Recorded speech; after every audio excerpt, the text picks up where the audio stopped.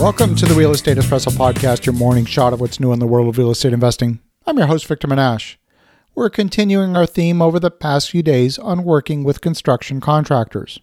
On today's show, we're talking about some of the math errors that some contractors make. These are simple errors to make, but ones that can cost you a lot of money. There's many places where a contractor can hide expenses, and it's difficult for you to figure out where they are. When you're dealing with high-quality contractors, they'll be pretty transparent on how their bid was put together. They'll clearly show you what it costs for each division of the work. There'll be a line item for framing, for foundations, for site work, electrical, plumbing, mechanical, and so on. There's going to be somewhere between 15 to 30 separate line items. And then they're going to show you a line item for their fee and a line item for what's called general conditions. General conditions are the items that are needed on the job site that don't pertain to any particular subcontractor. These are things like the perimeter security fence, rental of portable toilets, rental of cranes, the waste material disposal, and maybe a portable site office. The general conditions are required to mobilize the construction team. Now, when there's a problem in a quote, it's usually because there's an error in one of the underlying calculations. And I take the time to check and double-check the math to make sure it's correct. For example, I'll divide the cost of the flooring by the floor area and make sure that the correct rate is in use. Sometimes there's an error. In fact, often there is. Sometimes the error is in the materials, and sometimes it's in the labor. Let's start with the material allowance. Let's say you've got a room that is 10 feet by 10 feet. We hopefully agree that that room is 100 square feet.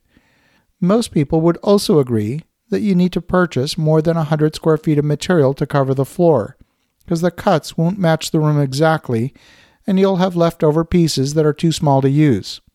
The usual material allowance is about 10% above the floor area or the wall area, depending on if you're doing floors or walls or what have you. But if you've got irregular geometry, the waste material can be even higher. So let's say your tile contractor purchases 110 square feet of tile. I've often seen the tile contractor charge for 110 square feet of tile installation. Now that's mathematically incorrect. There's only 100 square feet of floor area. They should charge you for 110 square feet of tile material and for 100 square feet of tile installation. Now sometimes the tile comes in boxes of 15 square feet per box, and then you're going to purchase 120 square feet of tile because 105 square feet isn't going to be enough. Now, is the contractor going to charge you for 120 square feet of installation? Again, sometimes they do. And you want to make sure that they've done their math correctly. Then there's the contractor who charges you for their insurance as a separate line item in the project. Now, if it's a large project, it's absolutely fair for the project to bear the burden of the builder's risk insurance. It's there to protect the project. But if you're paying for the builder's workman's comp insurance or their builder's general liability, then you're also paying for it in the general conditions. That's not correct. That's called double dipping. So whether the contractor is calculating the labor based on the materials or instead of the actual floor area, or if they're double dipping on something else, it's a little bit like the waiter in a restaurant charges you a service charge and then gets another 15% tip. It's literally double dipping. And I can tell you that the addition of 10 or 15% in cost on a project can make the difference between a viable project and one that's not. I've had contractors make mistakes in the bill of materials.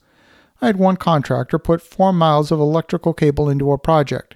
When all I had was a price at the bottom of the quote, I had no way of knowing if the quote was correct. The contractor wasn't willing to give me a detailed price breakdown of each line item. He was worried I was going to take the quote and shop it to someone else who might be cheaper. But I was able to reach agreement with the contractor to simply provide a list of materials and their quantities without the detailed prices for each line item. And it was only then I was able to spot the error. The list of materials called for 4 miles of cable when in fact the project only needed about 1 mile of that specific cable type. I was able to save $45,000 just in one afternoon by making sure that the material estimate was correct.